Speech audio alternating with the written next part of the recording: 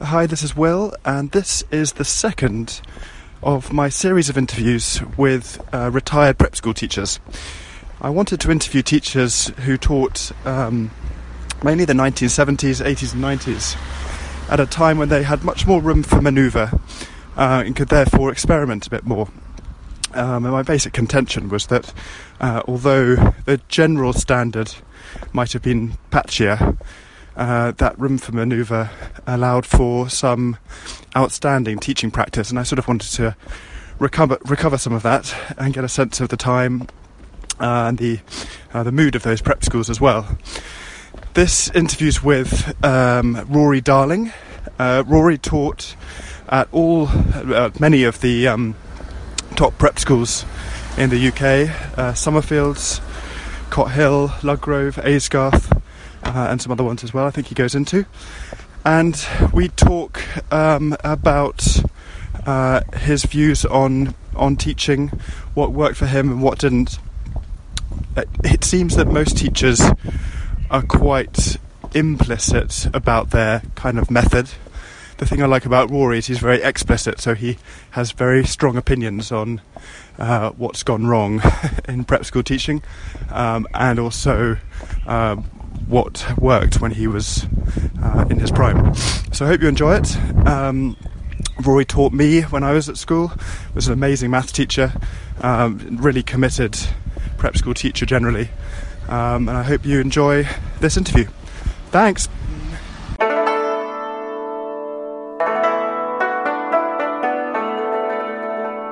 What were the intellectual standards like, both at the prep school and Wellington compared to now? Prep school, it was only Horace really do it now. I was accelerated to the scholarship form. From early on? Yes, having come top of my form, I was jumped up.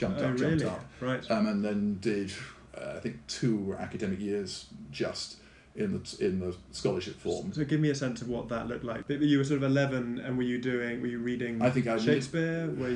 What sort of level of maths? Yes, were you yes. I mean, we did binary when we were in the second forms. I was explaining it to an Eton scholarship candidate last week. He'd never come across binary or on the basis we had to do binary back in when we were 9. So when you read recollections from those days, prep and senior, there just seemed to be much more time. There's just so much more, and there was when I first started working. Right. There just was so much more time. And how did that help your teaching? If you had more because time? I taught in the way that the people who had impressed me taught. I had 5 years of exceptionally good and some pretty grim. There were bad teachers at Temple Grove. We knew who they were, and that I learnt from how not to do it from them, and how to do it. For Simon Wright, who wrote Waterfield School, that is why I love history. I mean, from the moment I came into his classroom, I taught history at Aysgarth till Duncan Argyll went off to become headmaster of Crawforton, and at Christmas I had to take over as head of maths. I just taught it the way Simon Wright. I still use his dates charts. I'm handing them out at Elstree. Simon Wright's dates charts are being handed out, and the boys take them so they can become public balls in history. They've got all the kings and queens. Yeah. I mean, I've added a few events on the end because he stopped at 1969, first man on the moon, and a few more to go into it. So, because it was 1974 when I started with him, and that's where his date chart ended. Why do you think dates and names and events? I think one of the things down here is, what do the children need to know? If you're going to teach them history, they need to have that overview. Yeah.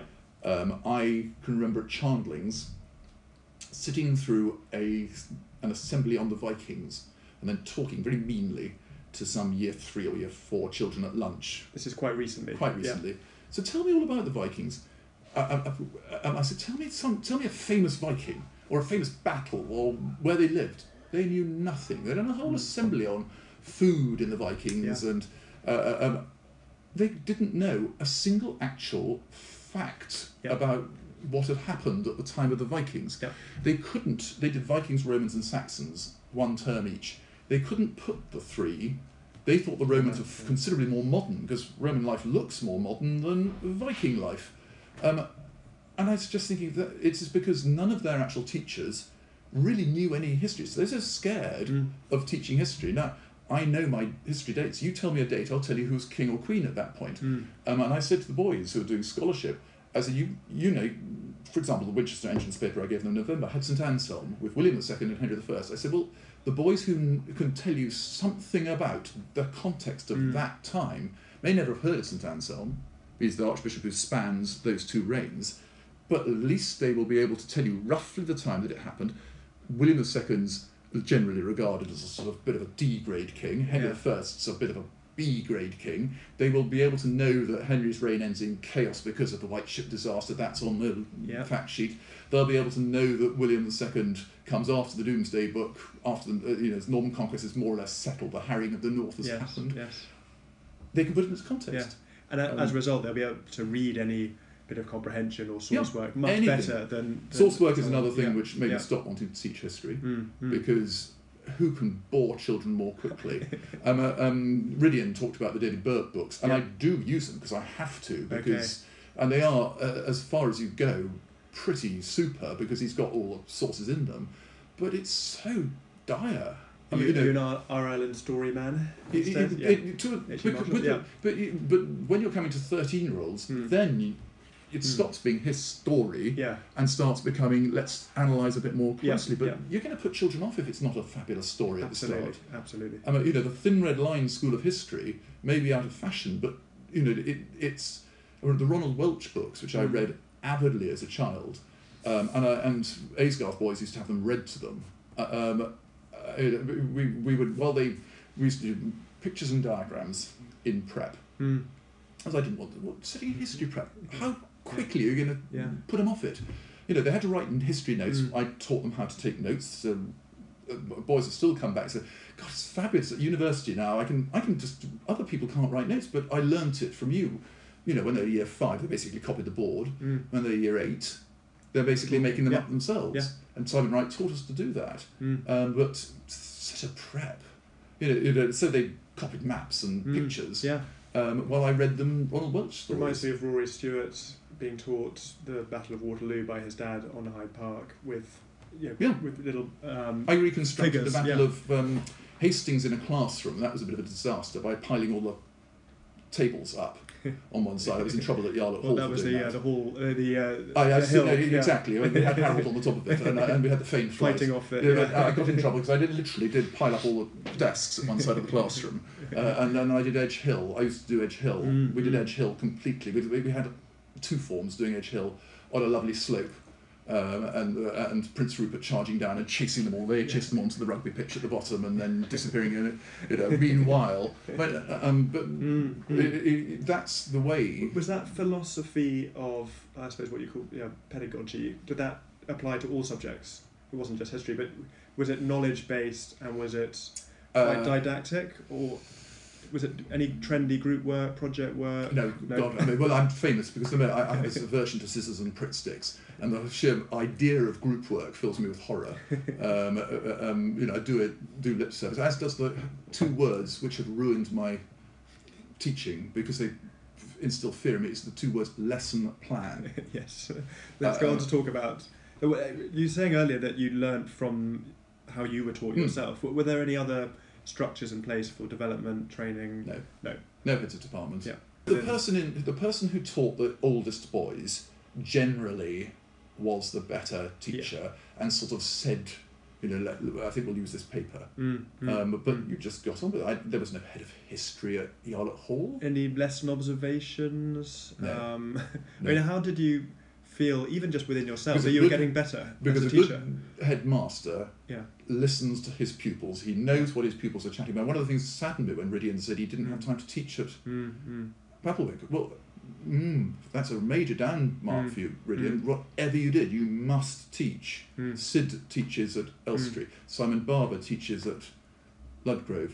Even David Faber teaches at Summerfields. You've got to carry on making the pretense that the reason you are a headmaster is because you were a teacher before. Otherwise, we're getting to the state where we'll bring in a human resources manager to run the school. A CEO or a principal, So lesson plans are one of the reasons I effectively, because I suddenly was being given this idea that what I was doing was in some way wrong.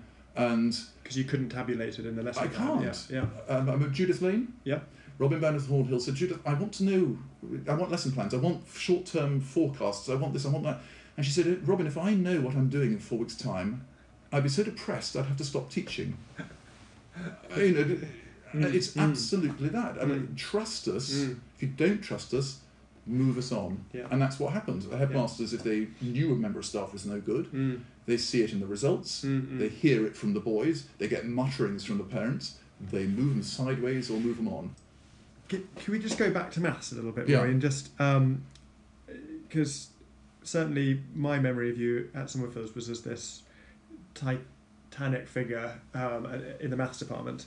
But were there any particular tricks, techniques that you developed yourself? I remember you designed a program that taught us about, it was the first computer program I think I'd ever come across about almost becoming our own trades people. Oh yes, well that was the share dealing project. Was it? I did two where I had an absolute cheat. Robin Osmond, who's now a high-powered merchant banker, made up sort of with my kind of assistance, but not much. He did most of it. A fabulous kind of economy game. You are the ruler of a country. And then I think there was Hammurabi. Okay. It was a kind of spin-off which we did at Wellington on old paper producing computers. Okay. And I did one of those at Somerfields, and I remember a boy suddenly finding I couldn't log into my system because a boy was logged into it, taking my password and was playing it. For me, that sounds quite trendy and experimental. No, but it was only because teaching basic is so good. But teaching BBC Basic, and then we had the share dealing one where they had to select. But then we had trouble with parents giving insider deals to their boys. Suddenly, boys were buying shares in extraordinary out of that 100,000 I'd mythically given them, and there were boys coming, making immense profits on these completely remote firms, and I discovered, I just picked it out of the. I discovered that fathers were giving it. There was insider trading. Exactly, was taking place on that. So, but for a traditionalist like you, that sounds very real world learning to me. Is that only a bonus for at the end of term? You'd never. The share dealing one always went on through the year. What's now year 5. I get so muddled with different schools. Yeah. Somerfields, it must have been the second forms. Yeah. The other one was me saying, let's make up this kind of economy game because.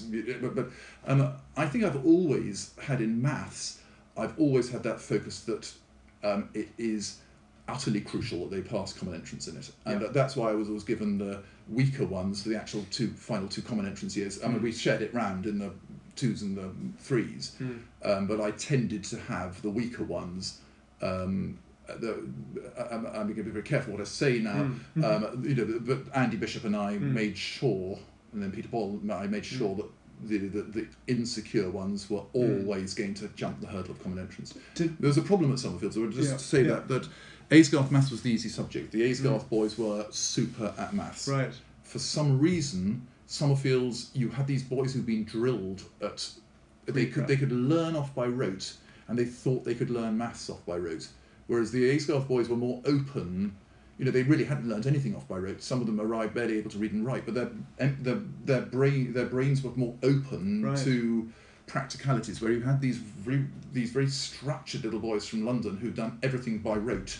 They'd never been off without their parents. So Somerfields, I was surprised that for many boys maths was a problem. Right. They knew their times tables. But Somerfields was very hard to get them to realise that you had to understand it. It was almost as if you could learn the answer to every fraction calculation. Whereas, so I arrived from Aysgarth where maths was the easy subject and it was a delight to teach it. Whereas at Somerfields it was a struggle with a lot of boys who were very unreceptive to learning a process as opposed to a fact. So Latin, they'd happily go away, and that the scourge of all prep schools, the modern languages department, the French department, now, because as you know, only a third of the boys at Eton carry on with French. I mean, it's effectively French is an irrelevance in the modern world, and they're far better off learning Chinese or Spanish. But Somerfields became besotted with French, with a French trip that made teaching maths with 3 classes in a set.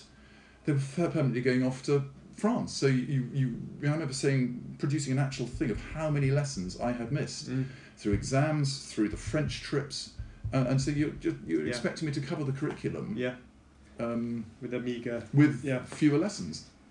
So, those boys that were sort of squeezed through at age 13, did you hear from them that actually they then found their feet later on with maths? Is it possible? I mean, do you think maths is I think, well, now, but basically, if you can do common entrance, higher level common entrance, then you think, oh my God, these GCSE papers are so easy. Yeah. There's a problem with the ISEB, which in maths became a real problem in the mid-90s, is that they don't test their papers sufficiently. These papers are not trialled enough. They're taken by, 15,000, 16,000 children, as opposed to the Key Stage 2 tests, which are taken by 750,000 children. So the Key Stage 2 tests at maths, which I were great papers, because it was almost impossible for a clever boy to get the wrong end of the stick.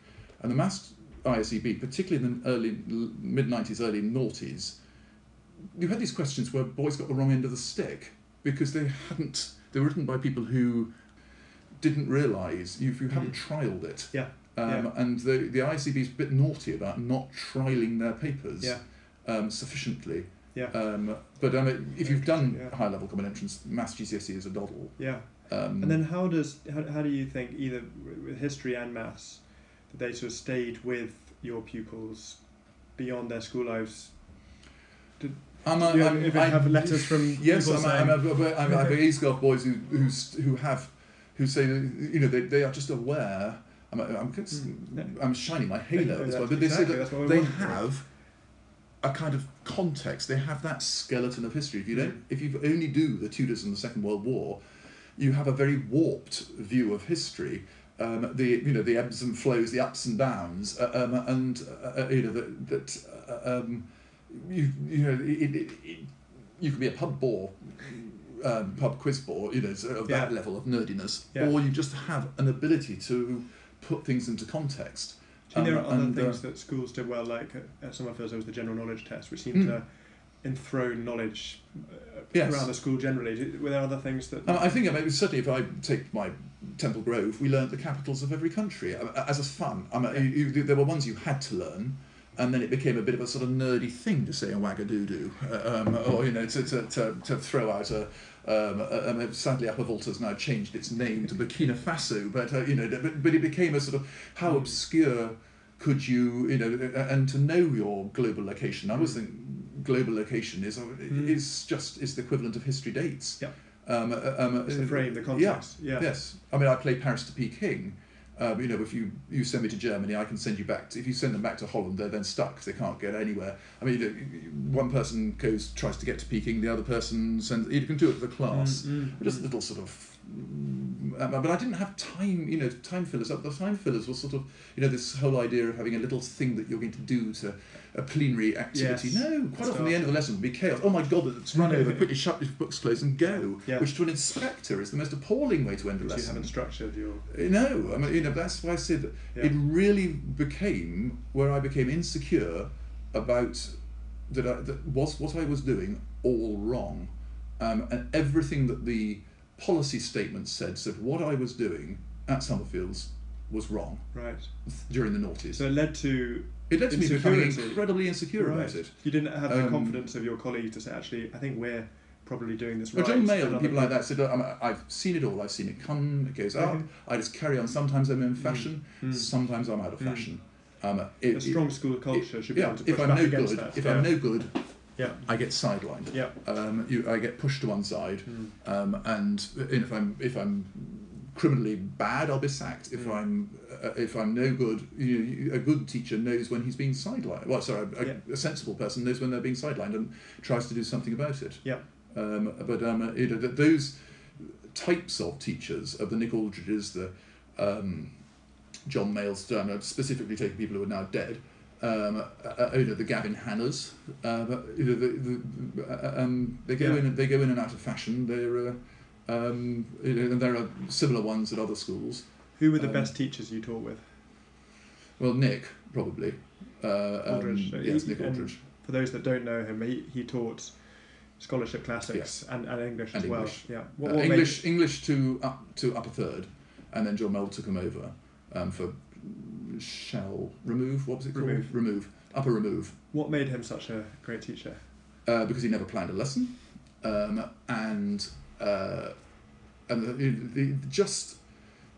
knowing that you were doing. It's funny, you know when the children are interested in your lesson, and you know when they're not. At least I do. And I'll give you an example. Elstree last Wednesday afternoon, we had a photo outside the front of Dowie Abbey. The choir, about 40 boys, were then put into a vestry, not a lot bigger than this room, which was very hot. So I said they had to sit on the floor, because I could see this getting a kettle, literally, and sit on the floor or sit on a chair. So they sit on the floor, sit on the chair, and thinking, this could end up with some. And what's more, we had the headmaster of Pangbourne, who's a parent, over there, and we had a couple of other people sort of who were singing in it who had never seen it. So I said, right, sit. I told them the story of the withered arm. Okay, I was thinking of doing the monkey's paw, but I think this is actually the vestry of an abbey. So I just told what monkey's paw, so the withered arm, until the director of music came in and wanted to talk and run through something. So now, some people, they might have started. It might have become a problem. Will you listen? Will you listen? Now stop doing that. Yeah. I didn't have any problems. I could tell the withered arm. I had them mesmerised. When the Gertrude Lodge puts her hand against the. I've read it enough to times to children. It's a useful bit of Thomas Hardy.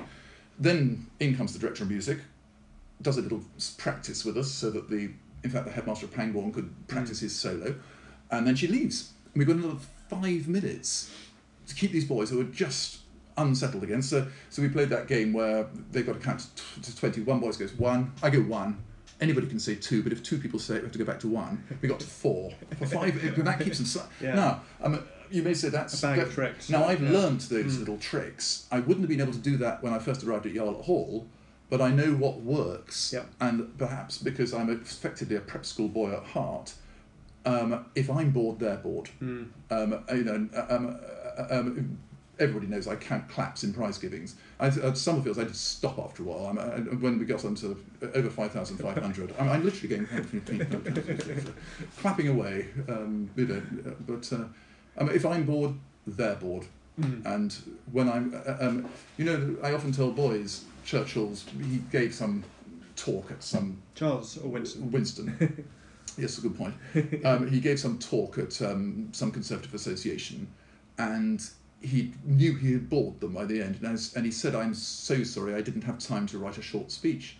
And I say to the boys, that is the essence. Do you think all those fabulous quotes that we have, do you think they came inspirationally? Well, some may have done, but he isn't he the man who said he had all the quips lined up, ready for that moment? I'm probably rambling now. No. But if you have prepared, and when you're boring people, you're very good looking like you're not bored, but you know what I mean. I can tell when I'm boring people. I suppose.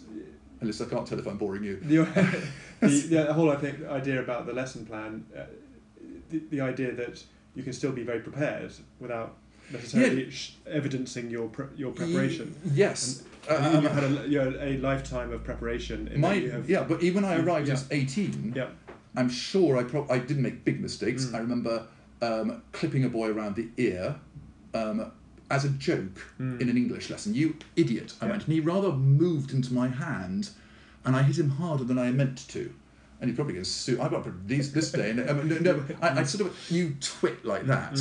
And he sort of, to dodge, it all went wrong. And I can think of one with Nigel Talbot-Rice, where he made it seriously wrong in a league feast with Archie. I think I stop there. But he judged it wrong, and he smacked a boy on the face as a joke. I made this boy nearly cry, and I realised, I know how much you learn, because that was the wrong. I had judged the situation wrongly. Now there are plenty of lessons where I've judged the situation badly. I've lost my temper. Things have simply gone wrong. I don't think I lose my temper as much as I probably did. Whereas quite often people, as they get older into their 50s, lose their temper more because they find the children frustrating. What makes a great head in a... Great head is somebody who's learnt their trade in a prep school. There's no two ways about it. The curse of the public school housemaster. And because they simply think a prep school is a little proto-public school, and it's utterly different. I would be useless teaching in a public school. I mean, I know that from my days each week at Eton. There's no way. I mean, I'm designed to teach in prep schools. Yeah. They are two different things. So, I mean, Nigel learnt his trade in a prep school. Sid learnt his trade in a prep school. I mean, Simon Barber learnt his trade. Nicholl Marston did. Gerald Barber. The great ones. David Carr. So it's learnt their trade in prep schools. Intuitive training for them rather than reading a policy and saying, oh, we'll do this, this and this. I think there's been a slight problem with the end of national service. People like Nigel had done national service. They'd learnt how to manage. And I think this is across the board. I think there's a generation of prep school headmasters who are too fearful of just saying, Nigel's famous, he used the word bollocking once, and eventually, I can't remember which female member of staff at Summerfield says, do we have to use the term bollocking at this point? What about discipline? Because I remember standing outside his study, and it was just terrifying to be there waiting. Matthew James, when he sorry Matthew if you're listening to this, but Matthew James stayed on for an extra year. Super chap, from a great family, and he and Ewan Davidson were permanently being unprefected. Literally, and I remember being in the study with him. Well, he got a bollocking from Nigel for whatever crime he'd done. He was a super chap, but he just couldn't help himself going into Summertown or doing whatever. They were not evil things, but I have told you not to do this. You must. I set an example, and he went, "Sir, I think I'm going to be sick." And fled from the study. I just because Nigel could be like that. Roasting. I mean, Nigel. Never bears a grudge. You're still alive, Nigel. Never bears a grudge. So you could have a blazing row in that study, and then afterwards, he's absolutely, completely and utterly. Once it was agreed in the study, and I've had some of the biggest headmasterly member of staff arguments with Nigel, but once you had convinced him of what it was you wanted to do, or once you had convinced him that you hadn't done what he said you had done, you were outside the door. It was the same front in front of the boys, and he never bears a grudge. So, and do you think it's good for boys to, for their sort of moral and ethical development, to have such a strong disciplinary figure at the head of a school who, in a sense, there's no two acts ways as the about role it. as I mean, you and I both know that, and this is true in public schools and it's true in prep schools. Headmasters, whether they be Anthony Selden, Nigel Talbot-Rice, they are a weird breed. Yeah. And if the children don't instantly sit up, don't instantly become aware that there is somebody slightly different coming into the room, then then there's a little bit of a problem. Do you think you can learn that presence? It must be so awful if you want to be a prep school headmaster and you realise you don't have that presence. I think you can, if you're lucky enough to have been in the presence of a David Carr, in my case, a Nigel Talbot-Rice, I'm a Gerald and Nicholl, Sid and Simon Barber. Did you ever want to be a head yourself, Rory? I thought I did. I discovered I can't manage my colleagues. I would have sacked everybody. It's as simple as that. And that's what I discovered at Summerfields. I just assumed. I can remember years back at Aysgarth, Stuart Tate, who was the senior master, very gently taking me to one side because we were talking about how we couldn't fit everything into the term, and I said at a staff meeting, well, it's just simple. If we did an extra week of term, we could just spread it up. And all these stuff, because I was so keen on teaching, and suddenly realised that you do realise you would make yourself incredibly unpopular. And I said, because for me the holidays were a bit sort of boring, So, whereas because when there were bachelor members of staff in those days who effectively you immersed yourself completely in the school. Yeah. All other outside considerations had gone. What's the two greatest things? Free access to a photocopier and the smart board. The two things I have loved. Their introduction. They're nothing else. Nothing else. The smart board is fantastic. And because now I can show pictures of Corrector Chevalier.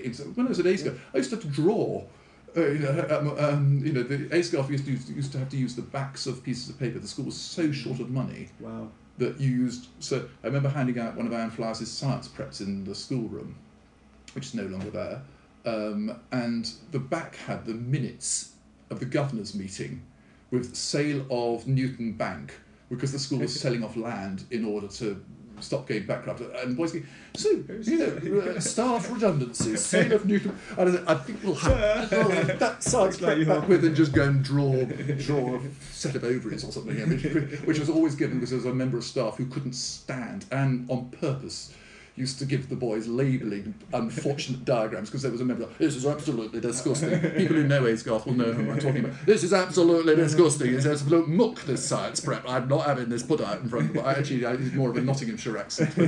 But people from Aysgarth will know exactly who I'm talking about. But she did it specifically on purpose. This is also a member of staff that, when John Hodgkinson announced he was changing the report form, because he didn't like the previous one, he'd been about, you can't do that, headmaster. And John said, no, at the end, it's the beginning of term meeting, at the end of this term, I'm going to have a new report form, so I want to form a committee to, what it's going to be. And anyway, you can't. He taught geography and art. And John said, well, it's the end of term. I've written these reports for this term.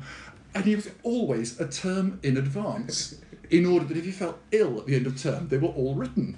So he the weird thing is his reports are fairly accurate about the children. So he would write the report at the beginning of the term, but in the holidays, ready to hand in at the end of term. That's the way things. Brilliant. Yeah, but it's just I do accept such things are unacceptable, but also I accept. I think people must accept that parents who. Rydian was quite clear about this, wasn't he? About the way that I feel so sorry for a child, and I'm not saying which prep school this is, but there are prep schools where parents have come back into the end of term tea party, clutching the report, and have bearded members of staff at that point. No, you stupid people, go home with your child, have a few days, and that's the side of things. Why we stopped running Savages. We've reckoned a third of the boys in that lodge when we left were there. Their parents loved them dearly, but didn't actually want them at home. So when you come to boarding point, which you put down the bottom, this is really where I have a problem with boarding. Those children who come from normal families, no trouble at all. And when I say a normal family, I'm going to be really reactionary here, because I've got one set where the husband took time out because the wife was the high flyer, and I've got other ones where I know where wives have taken the time out. They have a parent at home until they're 5, and those children are balanced. The ones who've gone off to nursery or been brought up by Filipinos or any other non-British traditional people, they are not. And you have these children who, it's awfully lovely having these children, but it's an awful interruption to my career. So you find that in the holidays, you say, where have you been in the holidays? Oh, I've been off to the Bermuda with the such and suches, then we went to Scotland with the such and such. They parcel their children around. One set of parents takes 2 weeks off and takes about a party of a whole load of other children and spoils them rotten in Mauritius, and they don't actually spend any time at home. And for me, at my prep school, all right, vast majority of it was the mothers who didn't work, but I have seen instances. One of my goddaughters, her father, the mother was going to make much more money. She's carried on with a career, and he's taken time out to bring up 2 lovely girls. And the other thing is divorce. Please, parents who listen to this, if you die, your children get over it quicker than if you divorce and send them to a boarding school. All parents of divorced children should understand that their children at boarding school really, really think, if I was at home, I would get mummy and daddy back together again. Summerfield has been very unlucky with parental deaths. Those children have not been damaged. They think their mother or father is in heaven. It's final. It's something they cannot. But the divorcee children. I remember a father at Summerfield saying to me, dropping off his son, arriving into the second form, and saying to me, Freddie doesn't know this, but whatever the mother's name was, I forget, and I have decided to part amicably. And I said to him, well, could you not stay together amicably for a bit longer? And I was that blunt. Another email I've just got before you press on. I remember, Ludgrove parents, I've got the email still, because I thought I wasn't going to go back to teaching. I wrote in it, if you treat the staff at Eton in the way that you've treated me, you'll make your son's progress through that school so much harder than it needs to be. And we are human. You shout at us. We're not. The question is the status of the human. Are you human or are you just staff? Chattel.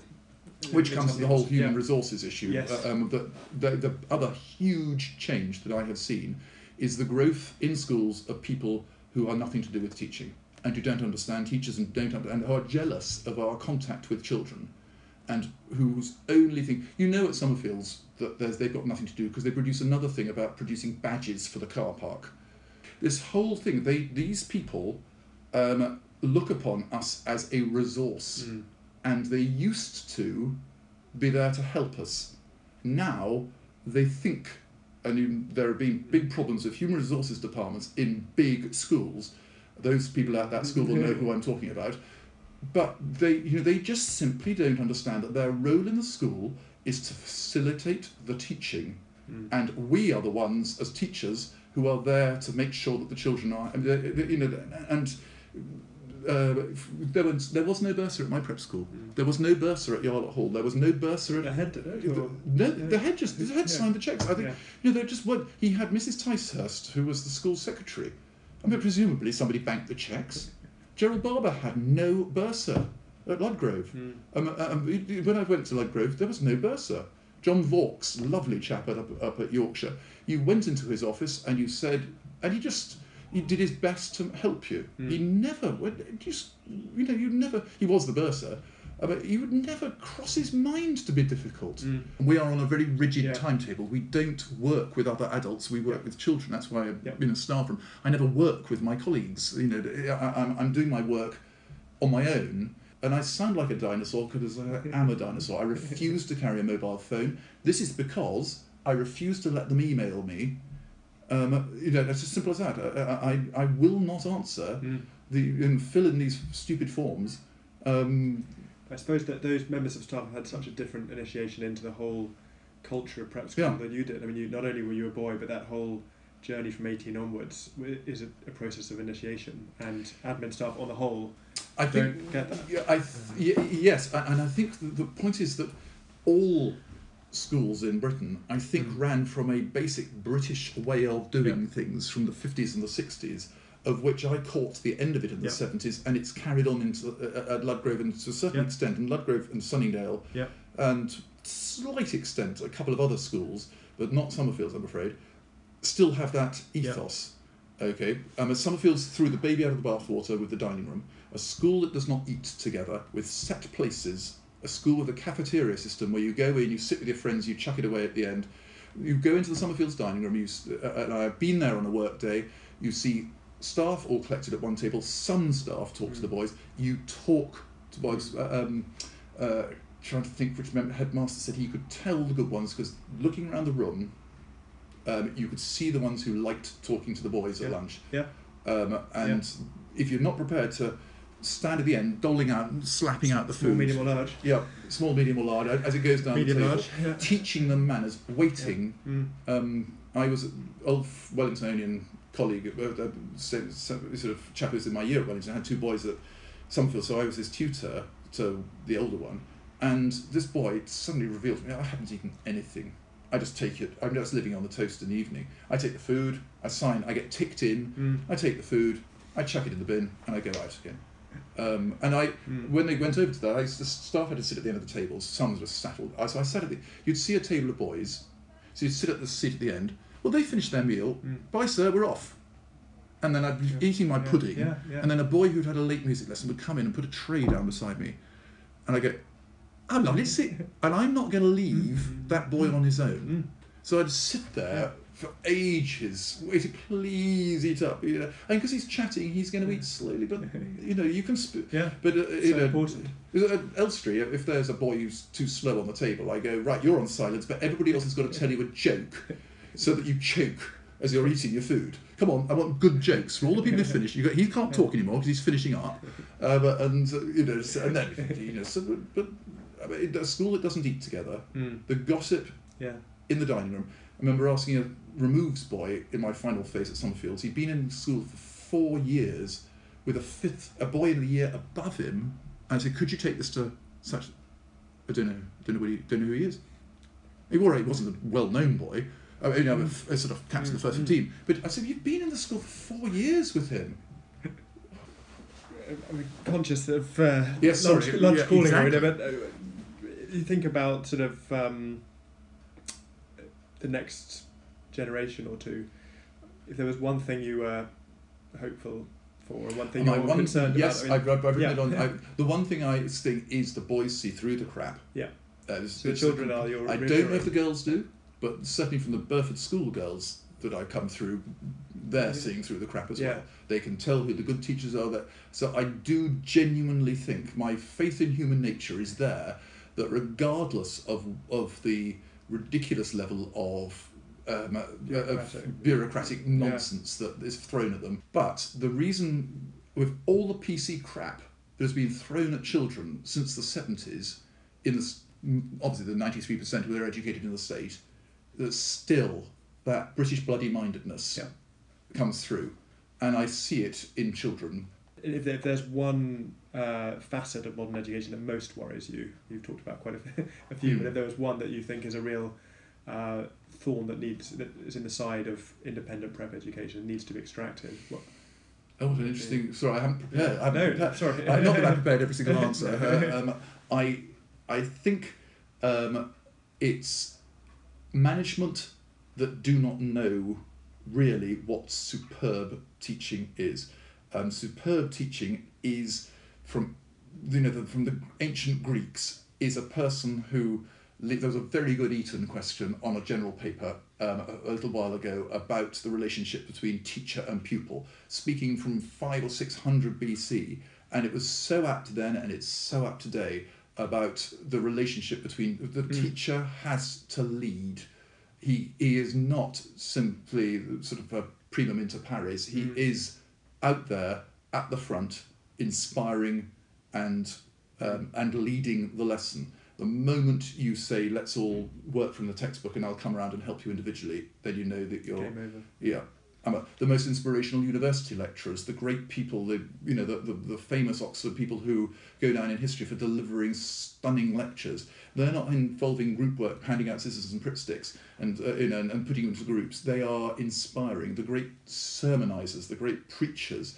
You and I have sat through so many sermons, and I'm sitting through them again at Eton, and I'm sitting through them again at Elstree, and we had a Eton housemaster suddenly take the place of an Eton colleague who was ill. He turned up, he was given Uriah the Hittite as a text selected previously. He had 12 hours warning, and off the cuff, he had the boys absolutely there from the moment. And we have people who turn up from public schools and who read out a sermon. Now, the moment you know, and I know, that the moment a sermon is read out, instantly it doesn't work. Yeah. And I say that, it's like public speaking, it just, you've got to have the gift. It kills it. Yeah. Yeah. And I say to boys when I'm introducing public speaking, I know what I want to say in this lesson, but I don't know how I'm going to say it until I'm standing literally constructing this sentence. Yeah. And if I get it wrong, I can tell because you're not listening to me. If I get it right, I know you're there. And some people have got it and some people haven't. There you go. Rory, thanks so much. That's really kind and fantastic. Thanks.